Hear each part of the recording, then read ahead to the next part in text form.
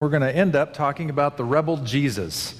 But before I ruin Christmas with that, let's take a minute together just to be still in this space, take a deep breath. On our way up to church today, we saw some serious road rage, so maybe that was you. I don't know, but I'm glad you're here tonight. So if you close your eyes with me just for a second, just to breathe deep, let it out. To come together into this space. To be one here together.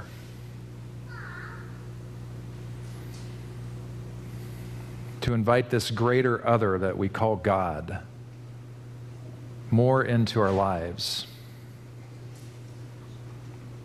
To choose to be present to the presence that has invited us here.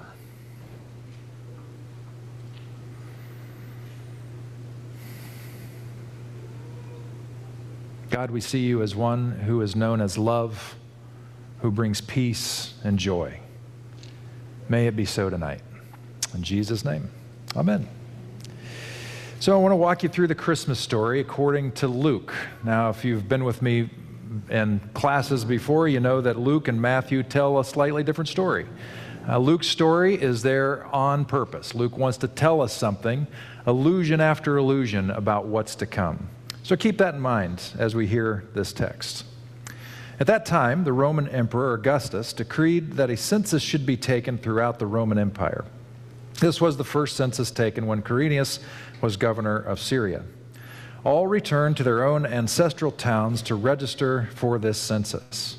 And because Joseph was a descendant of King David, he had to go to Bethlehem in Judea, David's ancient home. He traveled there from the village of Nazareth in Galilee. He took with him Mary, to whom he was engaged, who is now expecting a child. And while they were there, the time came for her baby to be born. She gave birth to her firstborn son. She wrapped him snugly in strips of cloth and laid him in a manger because there was no lodging available for them. That night there were shepherds staying in the fields nearby, guarding their flocks of sheep. And suddenly an angel of the Lord appeared among them, and the radiance of the Lord's glory surrounded them. They were terrified, but the angel reassured them. "Don't be afraid," he said. "I bring you good news that will bring great joy to all people. The Savior, yes, the Messiah, the Lord, has been born today in Bethlehem, the city of David. And you will recognize him by this sign. You will find a baby wrapped snugly in strips of cloth lying in a manger." Suddenly, the angel was joined by a vast host of others, the armies of heaven, praising God and saying, "Glory to God in highest heaven, and peace on earth to those with whom God is pleased."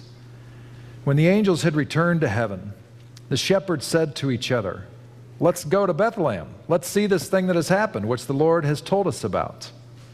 So they hurried to the village and found Mary and Joseph. And there was the baby lying in the manger. After seeing him, the shepherds told everyone what had happened and what the angel had said to them about this child. All who heard the shepherd's story were astonished. But Mary kept all these things in her heart and thought about them often. The shepherds went back to their flocks, glorifying and praising God for all they had heard and seen. It was just as the angel had told them. So first, I want to say, Lauren Rasler, who is one of our high school students here, is an amazing, gifted thespian at Vintage, and she was supposed to read this for us tonight, but COVID is going through their family, so she was not able to be here, which is a real bummer. So say a prayer for the whole Rasler clan, and they may even be watching right now. So this story reminds me that, at the end of the day, what we're celebrating tomorrow and tonight is a birthday. The birthday of Jesus. And I think about our country, and we honor a few people with days off for their birthday. In a couple of months, we're going to honor George Washington's birthday and remember him. A way to remember him and to rekindle our own memory about what he was about. The leader of the Revolutionary Army, first president of the United States. Around that same time, we're going to honor the birth of Abraham Lincoln, who is famous for the Emancipation Proclamation, leading us through the Civil War and into recovery from all that. And Martin Luther King, just a few weeks away, the civil rights leader who wanted to make sure that there was more and more and more equality and equity for those who hadn't quite experienced the full aspiration of our founding documents. We celebrate these birthdays, and when we do, it's a moment to take rest, think about things, remember them, that we would reflect deeply on who we are and what we want to be as a people. And of course, Christmas is the celebration of Jesus.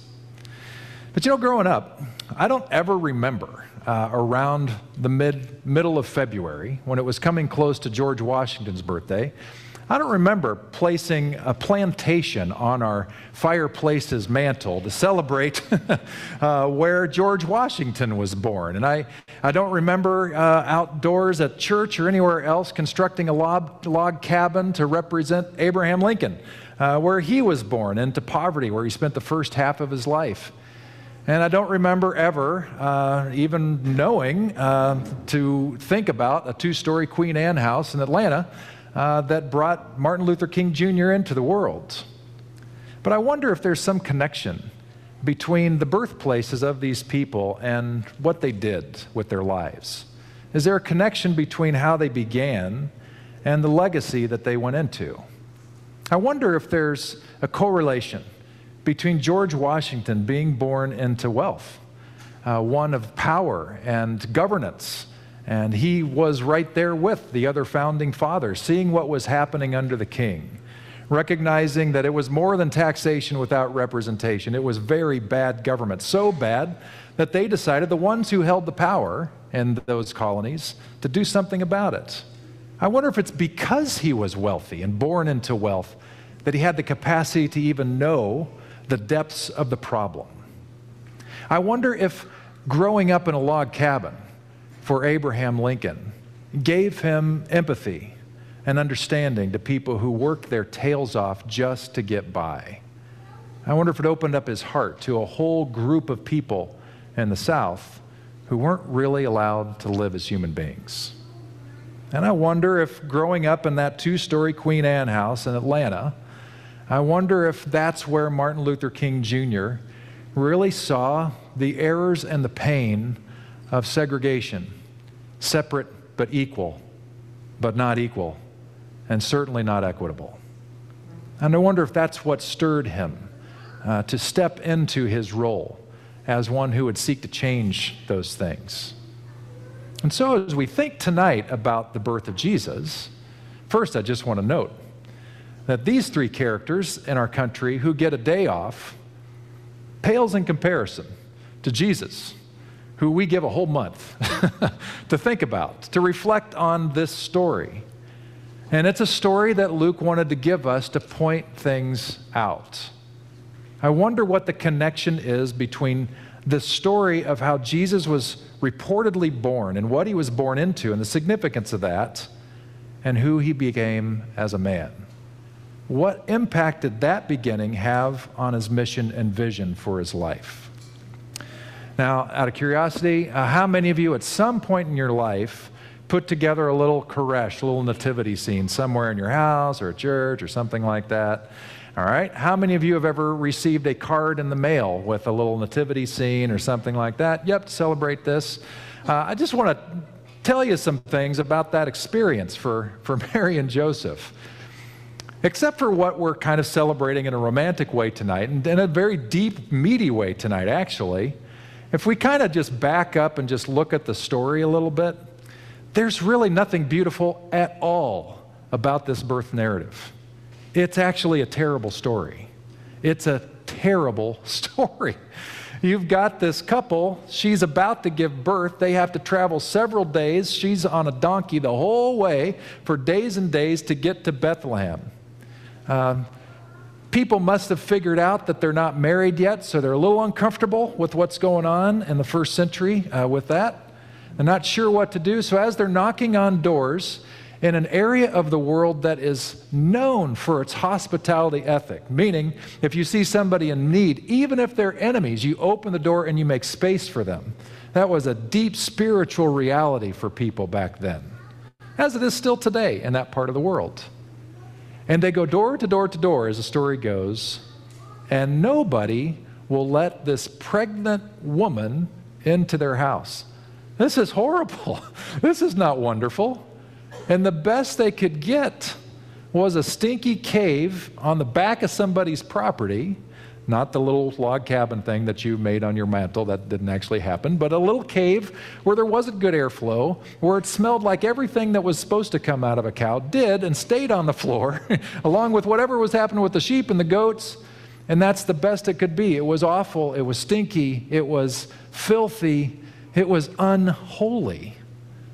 And what is the first bed for this little baby? A manger, a feeding trough. That's not romantic at all.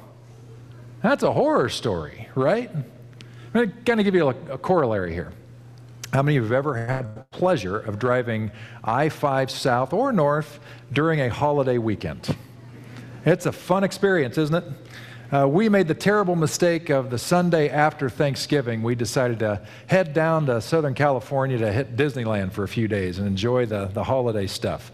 That's the last time we are ever going to travel on the Sunday after Thanksgiving, because if you've ever done that, you know what those rest areas are looking like when tens and tens of thousands of people have to stop, and it looks like it. Can you imagine receiving a Christmas card in the mail where your family is in one of those stainless steel stalls where all manner of filth is on the floor, and clearly there's no toilet paper because it's on the floor, right? And underneath it says, "Merry Christmas and Happy New Year to you." Can you imagine such a thing? That's what we're talking about here.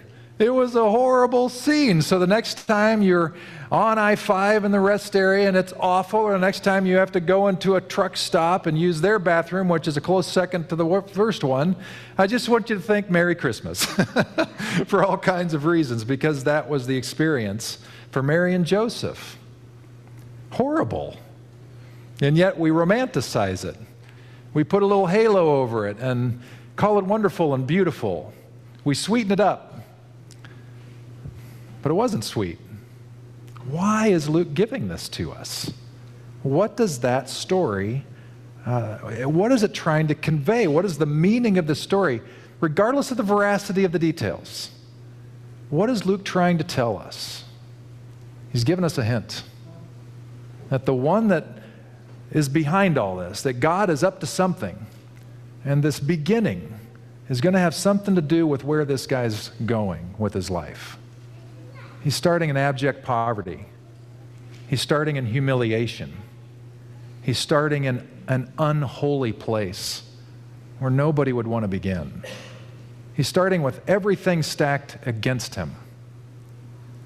So that you and I, when we would look at this story and we find ourselves on the bottom of our own personal barrels, when we feel like whatever state of our lives is unholy, maybe filthy for things we've done or people have done to us, when we feel like we have been treated terribly by others, when we look at the Christmas story and realize that what Luke is trying to say is that that's where God chose to enter in, to inhabit that space with them, to be with them, that there's hope for us too. Because that's something about God's character, that when we're in those places, we're not alone. Sometimes in our society, we believe that God blesses the wealthy and the popular, because that's just how humanity has always thought, because it must certainly be the blessing of God. But what this story says is that story is nonsense. That when God views humanity, God actually turns the table. And God actually is more present to those who are brokenhearted than those who have it all together. Now, I don't know if God cares more about the brokenhearted than those who have it all together, but here's what I can tell you, is that the brokenhearted know they don't have it all together, and they're much more likely to seek out some greater other. And they find, just as we see in the manger, that God was present there. Well, this beginning just very naturally resulted in things that transpired in Jesus' life. So what did Jesus end up doing with his adult life? You know, after he lived most of his life, his last 3 years, what was he doing? He was saying, hey, I've experienced God, and this God that we're talking about, he's coming from the Jewish tradition, and he's reframing Scripture and teaching things different than what had been taught from Jerusalem. And he takes his tack, he lives his life differently, all to say this, that the God who started with me in the manger, in that filthy, unholy place, is with everybody, with all of us, with all of you, no matter who you are. So that wherever you go, you know God is with you. This got him in great trouble because everybody back then, just as today and seems like forever, thought that if you're really blessed by God, then you must be in Jerusalem and you must be at the top of the heap. But here's this guy who has this power working through him to do crazy stuff, to have insights that he shouldn't have, to say just the opposite. That God is somebody bigger than us that is with all of us, no matter what. It's like gravity. It's just there. It's the air that we breathe. It's just there. And it is the love and the grace and the Spirit of God for prostitutes, for tax collectors, for lepers, all of whom were cast out, and regular, everyday, ordinary people, regardless of the label on your clothes or the zip code of your home. This is Jesus. What happened at the beginning was reflected as he went through his life. There's a scholar named Pete Enns. He's an interesting guy. He was a biblical scholar, is a biblical scholar, and was a professor at a seminary. He was sort of the poster child for this seminary until he started to kind of do a Jesus thing. He started in his scholarship to recognize that there were some problems in the way that people were thinking about ancient scriptures, and he started talking about these things. And eventually, just talking about such powerful questions got him fired. Well, he's written many books. He's doing okay as far as I can tell. But he tells a story about a quote that he heard. So from Pete Enns, biblical scholar, he remembers this. John Dominic Crossan, who's another guy who got in a lot of trouble just for being academic and scholarly about what he was seeing and talking. John Dominic Crossan said, if you took someone who knew nothing of Jesus, but did understand the religious political powder keg of the first century Palestine, understood the tensions between various Jewish groups with different ideas about God and how to live in their own land under Roman rule, and tensions between Jewish and Greco-Roman customs, now centuries old, and then handed that person the Gospel of Mark, that person wouldn't have to read much before asking, who is this Jesus, and when is he going to be killed? Because he was a rebel. Pete Enns goes on to say, I like being reminded of this rebel Jesus, the one Jackson Browne wrote about, the rock star. I want to forget the Jesus who behaves, who looks like he would fit right in at church, who acts as expected, colors between the lines, and never wanders off the beach blanket. And remember instead the rebel Jesus, the countercultural, sometimes snarky, sometimes funny, uncompromisingly in your face against hypocritical gatekeepers, uber compassionate toward outsiders, challenger of the status quo, total mensch Jesus. That's where I'd rather be this Christmas. Because it's that Jesus, that man Jesus, that started in the stable Jesus. Because he started in the stable Jesus, perhaps, is why he ended up being that man Jesus that we're here tonight to celebrate the birthday of. And so before we sing Silent Night and O Holy Night, I thought it would be good for us to hear a little Jackson Browne. So enjoy the song called The Rebel Jesus.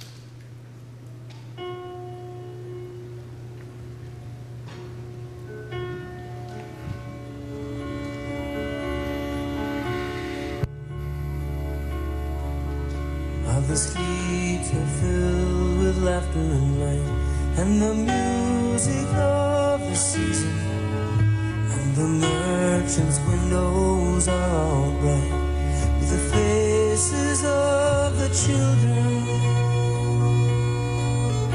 and the families hurry into their homes as the sky darkens and and freezes will be gathering around their hearths and tables, giving thanks for God's graces and the birth of the rebel Jesus. Oh, they call him by the Prince of Peace, and they call him by the Savior, and they pray to him upon the seas and in every bold endeavor, and they fill his churches with their pride and gold as their faith in him increases. But they've turned the nature that I worship in from a temple to a robber's den. In the words of the rebel Jesus.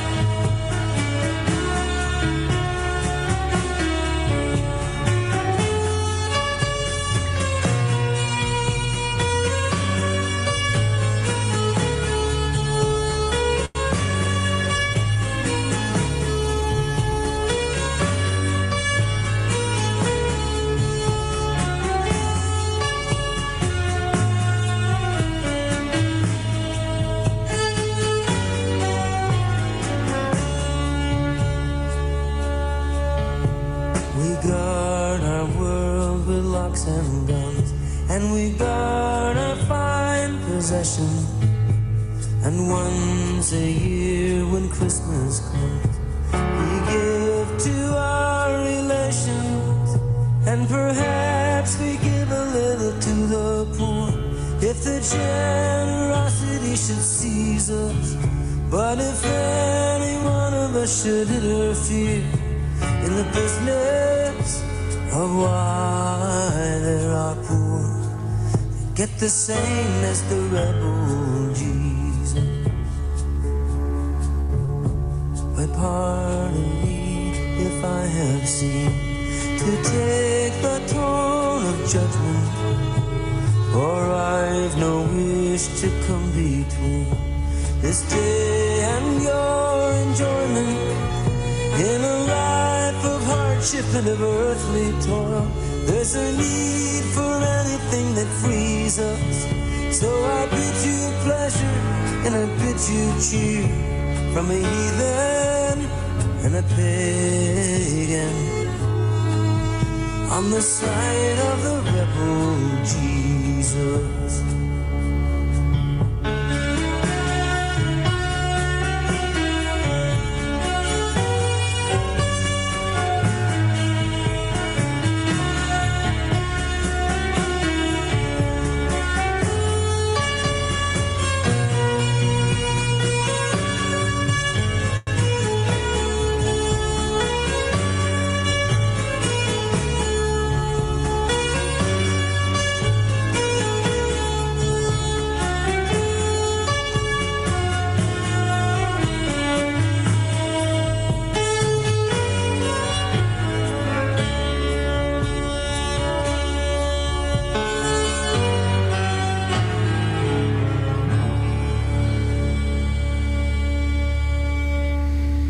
Would you pray with me?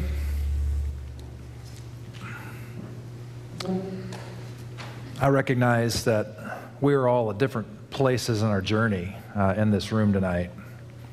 And I recognize that there are some here tonight that I'm not even sure if this God thing is anything or just something that we make up, and that's totally cool.